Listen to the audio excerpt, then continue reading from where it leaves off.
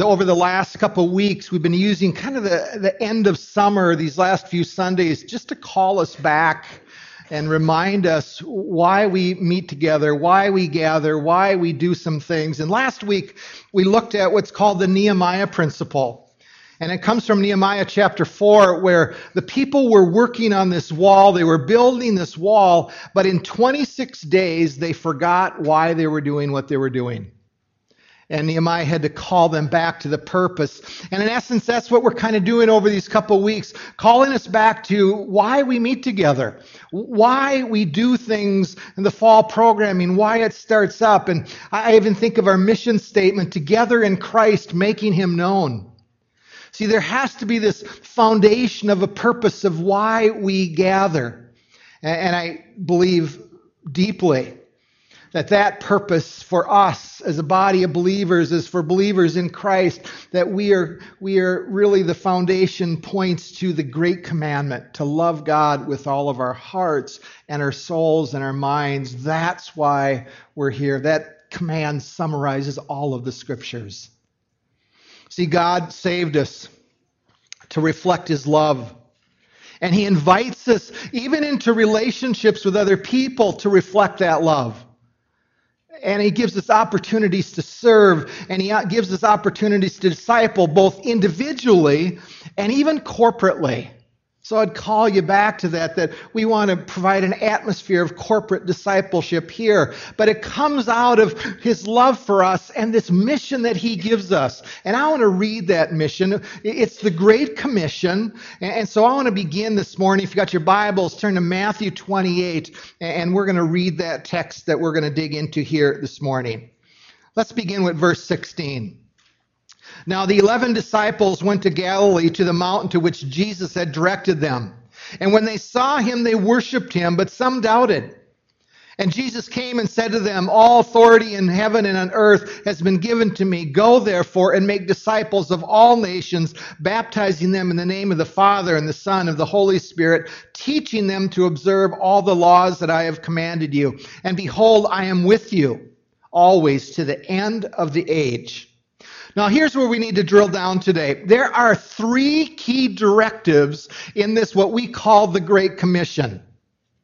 And it flows out of the Great Commandment, but there's very distinct directives for us in this mission that he has given to us. And by the way, the Great Commission is not a biblical term. That's an extra biblical term.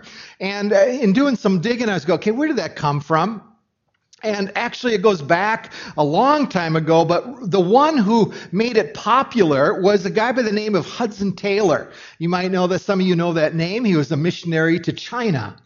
And he was the one really that brought and emphasized that term. But let's just walk through some of the directives this morning. And if you're following along in the insert there, number one, I said it this way, that first response is that we are called to go, therefore, and make disciples of all nations. Now, there are people who break this up into actually 4 commands, but if you kind of dig in the original languages, the way it's written in the Greek, you'll find that there's a built-in assumption here. So it's kind of like this: as you're going, make disciples. So they don't really point it toward 2. They're saying this is one command to go, and as you're going, make disciples. So let me make some comments on this directive, first of all. Think of the context of these disciples that are hearing these words of Jesus on that mountain. This was right again after the resurrection, but understand this would not have been a surprise to them. This just wasn't out of the blue. Understand that they had been in training. And many disciples, remember, they were sending the disciples out in 2s, and they said in Luke 10, it says 72 disciples went out on a mission, and they were knocking on people's doors, proclaiming the kingdom of heaven. In essence, they had already been trained on some mini missions trips along the way. See, this would have been something that they wouldn't have been caught off guard with. Matter of fact, even go back to the night before he goes to the cross, a few days earlier. In John 17, he prays for them. And he prays that there would be this unity among the disciples. That they would love each other so much so that then there's this purpose that comes out, that the world would believe that Jesus, or that the Father sent the Son. See, even in our relationships within each other, there's a sense of mission of going, spread the gospel of Jesus Christ. Make disciples, bring people to know me as Lord and Savior. That was at the heart of what Jesus was doing in training his disciples for those 3 years. Now, I have discovered over the years that at times people look at this Great Commission and they go, this isn't for me. This is for the pastors, and especially the missionaries that are going out there. But understand, disciples wouldn't have looked at it that way at all. They would have understood this was for the church. Remember when he went to Peter and said, on this rock, Peter, I'm going to build my church. He told others, we're going to raise up and we're going to have a bride of Christ. To understand that the gospel, they would have known that it was to multiply and to go from one person to another one. And that person was to take it to another one. And it keeps going. See, there's this built-in assumption that this is for everyone who claims to be a follower of Jesus. And when you think of the application of it, we're on a holiday tomorrow, but Tuesday morning, you're going to go to work. Do you realize that you are called to be a missionary at your work? To be ready to give a defense for the gospel. We prayed for teachers here today. You understand, as you walk into that school system, that God is calling you in such a way, yeah, you maybe can't say all the words like you used to in that sense, but what does it mean to live a life on mission where the students would begin to see you, that your love is just exploding in one sense to them, and they see that you're different, and maybe you bump into them on the street or a restaurant or a game or somewhere else, and you go, why are you so nice? And you go, Jesus. And can I tell you about Jesus? But students, for you that are heading out to school here on Tuesday, this isn't just for adults. This isn't for old people. This is for you. You are called to be a missionary. I'm really proud of my son because he talks to his kids when they get on that bus and they're heading out on Tuesday morning. He's reminding them that they are to be a missionary at Forest View. That's the call that he's trying to put into their life. They see themselves that they're on mission, whether they're third, fourth, fifth. I guess they're in 7th grade here this year, a couple of them. See, we are all on mission for Jesus. That's the call there to go. As we're going, we make disciples. But there's another directive here that we want to dig into this morning. And it's number 2 for your notes. I said it this way, baptizing them. In the name of the Father, and the Son, and the Holy Spirit. So we want to drill down just a few minutes here today. And next week, we're going to work at teaching them to observe. That's where we're going to go next Sunday. But I suspect the majority of people here probably understand baptism. And you've been baptized as a believer, and you're kind of looking at me and go, okay, Ken, why are you preaching this? But I would say this, for some of you, this might be a new topic. Or you may be a believer who's never been baptized. And you're older, you could be a child, you could be an adult, and you go, I've just never done this before. And you go, why? Why is it so important? See, I think there's another, maybe 1 or 2 of you, or maybe more even. There's a place where you understand there's different traditions about baptism. Different beliefs in that context. So this is important. And I think the challenge needs to be this way. All of us are called to influence. And the people that come in contact with you, we're called to be ready to give a defense and ready to give understanding. So if people ask you, what do you believe? I think we need to be ready to go, what about baptism? Why is it important? So hopefully today it will equip you for some of these things. But I also would say this. I think, and over the years I would point to a couple of them that I've been a part of. There's churches at times that have what I would call a low view of baptism. And they kind of go, it's just tradition. It's really not necessary. But I would say this, baptizing is deeply connected to being a disciple of Christ. So I want to unpack some things here this morning, just very briefly, and I could spend more time, but I just want to walk through some pieces just to remind you of in terms of the importance of baptizing. Letter A for your notes, I said it this way, baptism is not a means to salvation. There are traditions that would argue that baptizing is how people get saved. And I do not believe that the scriptures teach that at all. Now, again, I'd invite you to a cup of coffee if you're going, that's not what I believe. Well, let's dialogue and talk and chew on it a little bit maybe sometime.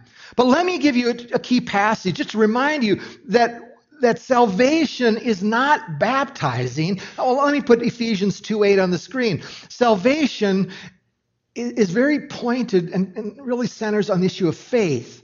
Look at Ephesians 2:8. For by grace you have been saved through faith.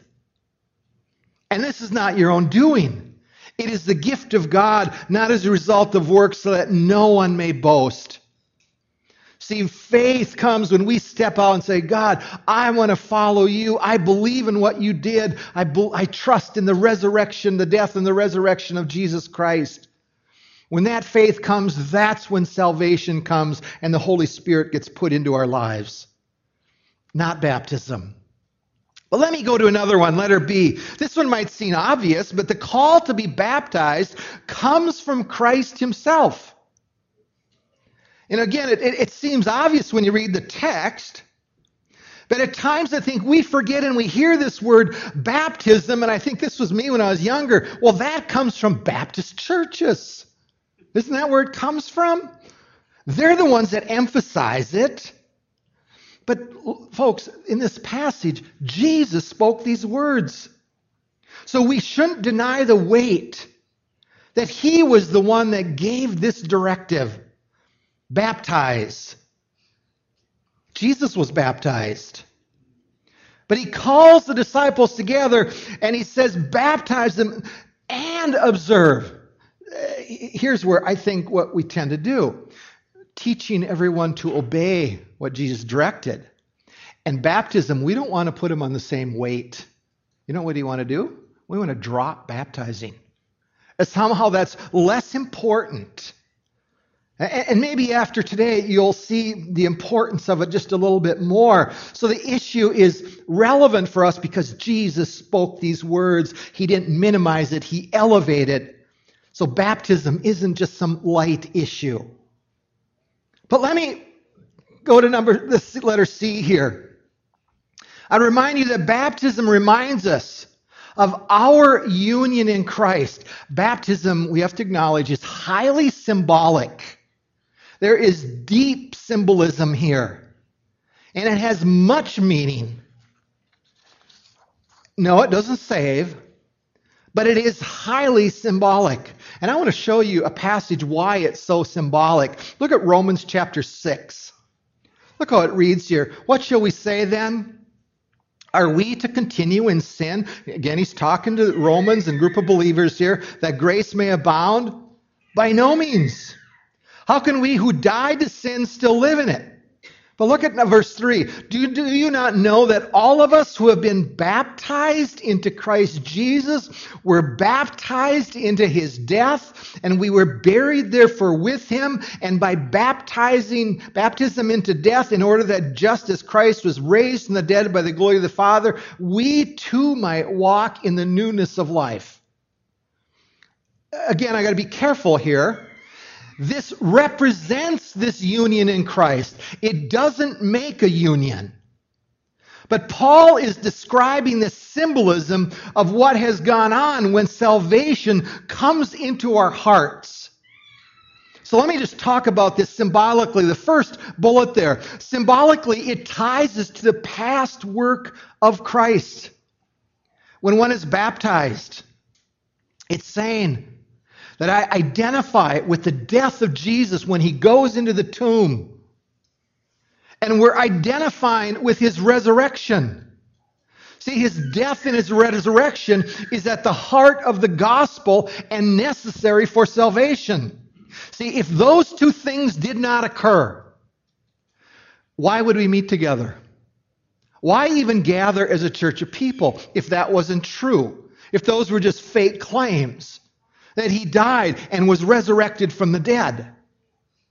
You understand, baptism represents those two things. When one goes under the water, it's speaking of representing that our death, that once we were dead. We were dead. But all of a sudden, because of the Spirit, and we come out of that water, we have new life. See, that's the picture of baptism there.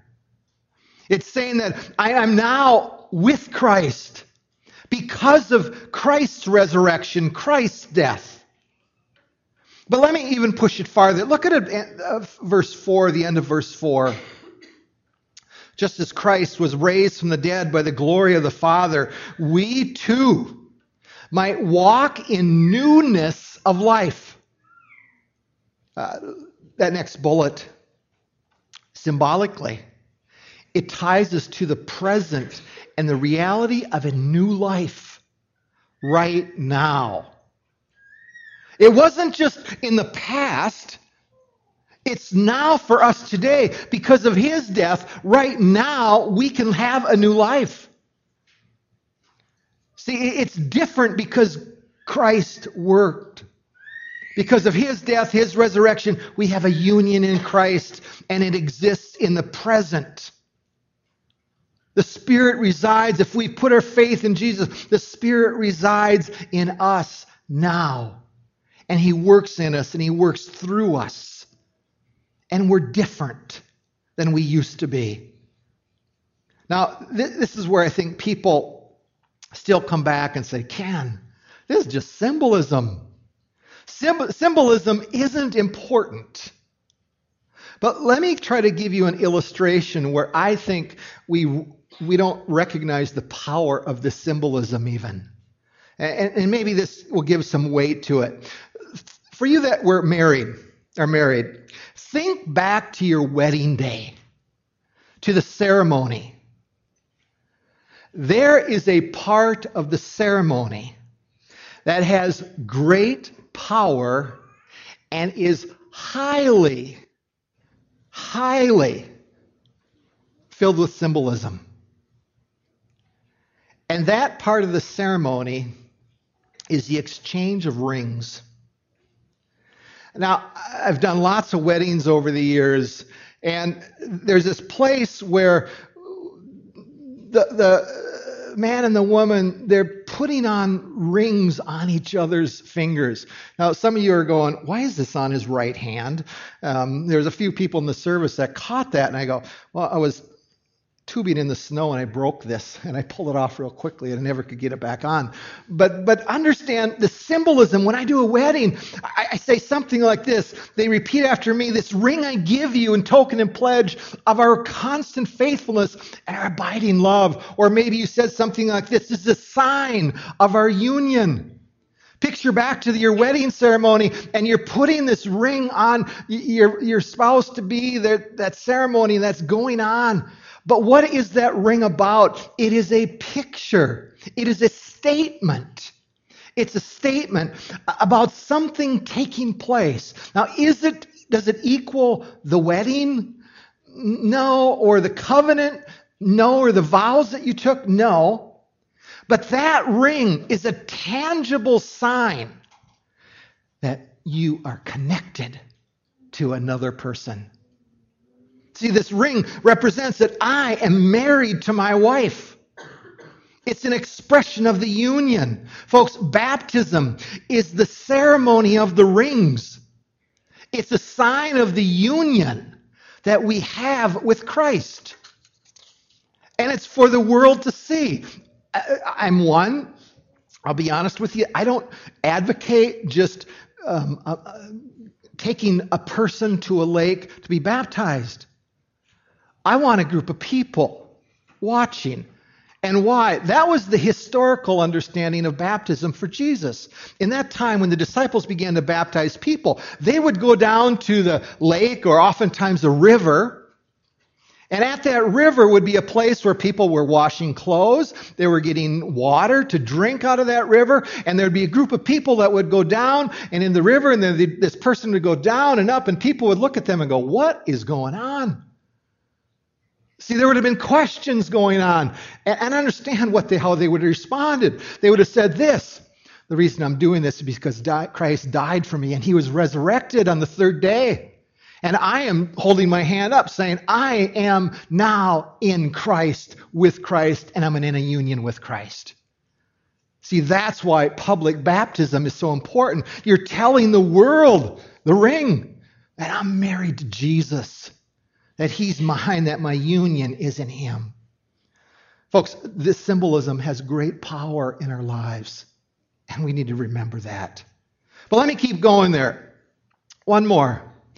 Or two more. Letter D. I want to read verse 19. Let's go back there. Yep, I'll read this one first. Here's another point from here. Baptizing them in the name of the Father and the Son and of the Holy Spirit. So why does Jesus here put in this Father, Son, Holy Spirit here? What's the reason for that? And letter D for you, here's what I think it really is about. Baptism is an acknowledgement that the triune God, Father, Son, and Spirit, has worked to give salvation and the meaning to our relationship in him. Think of it this way in salvation. It began with the Father. It started with, he loved us before the creation of the world. Our Heavenly Father put a plan in motion to restore a broken relationship between him and us as the people that he created. It was initiated by the Father because of his great love for us. But it was more than just the Father as well. See, he sent his Son. He sent his Son on a mission, that his Son would pay the penalty for our sins, that he entered creation and became a man, and he became the perfect sacrifice to take the sins of the world upon himself. See, that was the Son's role, was fulfilling his Father's mission for him. But it wasn't just Jesus as well. It was the Holy Spirit. The Holy Spirit, part of that Godhead that gives us new life. It says that Romans 5:5, that the Spirit has poured out the love of God into our hearts. See, that has to happen before salvation occurs. The Spirit needs to convict us of our sin, of our autonomy, our desire to just live by ourselves. The Spirit all of a sudden rebirths us. It talks about rebirthing by the Spirit. It gives us new desires. It gives us hope. It gives us meaning. It gives us purpose. It gives a reason to serve him. That's the Spirit's role. So we want the Spirit to be in our lives because God wants us to love him and serve him and be a part of his mission. See, it's not a formula. It's an acknowledgement of who God is, Father, Son, and Holy Spirit. But let me end with one more concept here. Letter E. Baptism is for believers only. See, in the Scriptures, we believe that it teaches that baptism, again, is an expression of faith. Being born again by the Spirit, it's after the fact that baptism occurs. And when one digs in the New Testament, when you look at the records of what's been written, conversion comes first, then baptism. If you want to do some digging, Acts 2, Acts 8, Acts 6, 16, all point to this.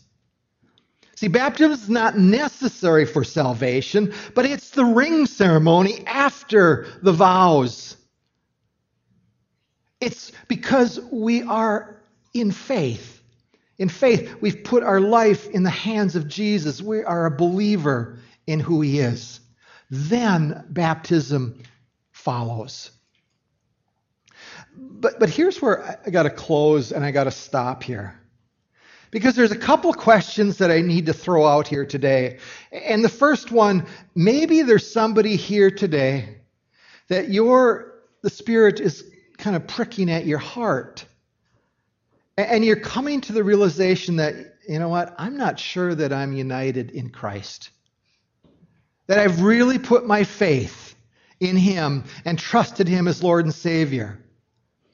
You're coming to that place where I've really never given up control to Him and allowed Him to become the Savior and Lord of my life. And if that's you today, I would invite you to come on up afterward, hit one of the elders up, talk to somebody maybe here that can explain more to you.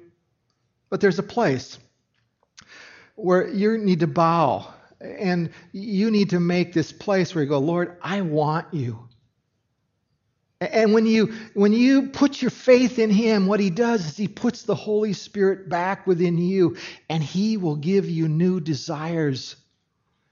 All of a sudden, you're going to want to please Him. You're going to want to serve Him. He changes you. He begins to change you to get you ready for the great wedding, to be a part of the bride of Christ. And if that's you, don't hesitate to respond. I'd implore you to respond to that. But maybe there's people here today, a second group, where the Holy Spirit is kind of going after your heart and go, I've never done this. I've never had a ring ceremony where I've stood up to the world and through symbolism even just said, I am a follower of Jesus. And allowed Him publicly to go, I'm identifying with His death and with His resurrection. Here's what I would invite you to do. There's a sheet out at the information counter over by the mailboxes. If you're interested in getting baptized, I would ask you to sign up.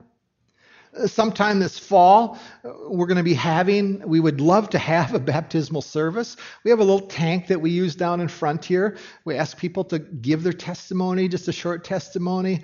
But there's a symbolic nature, and it's powerful when we see people and we identify, now I'm in union with Jesus now, and I'm going to hold my hand up high and be baptized. If that's you, sign up.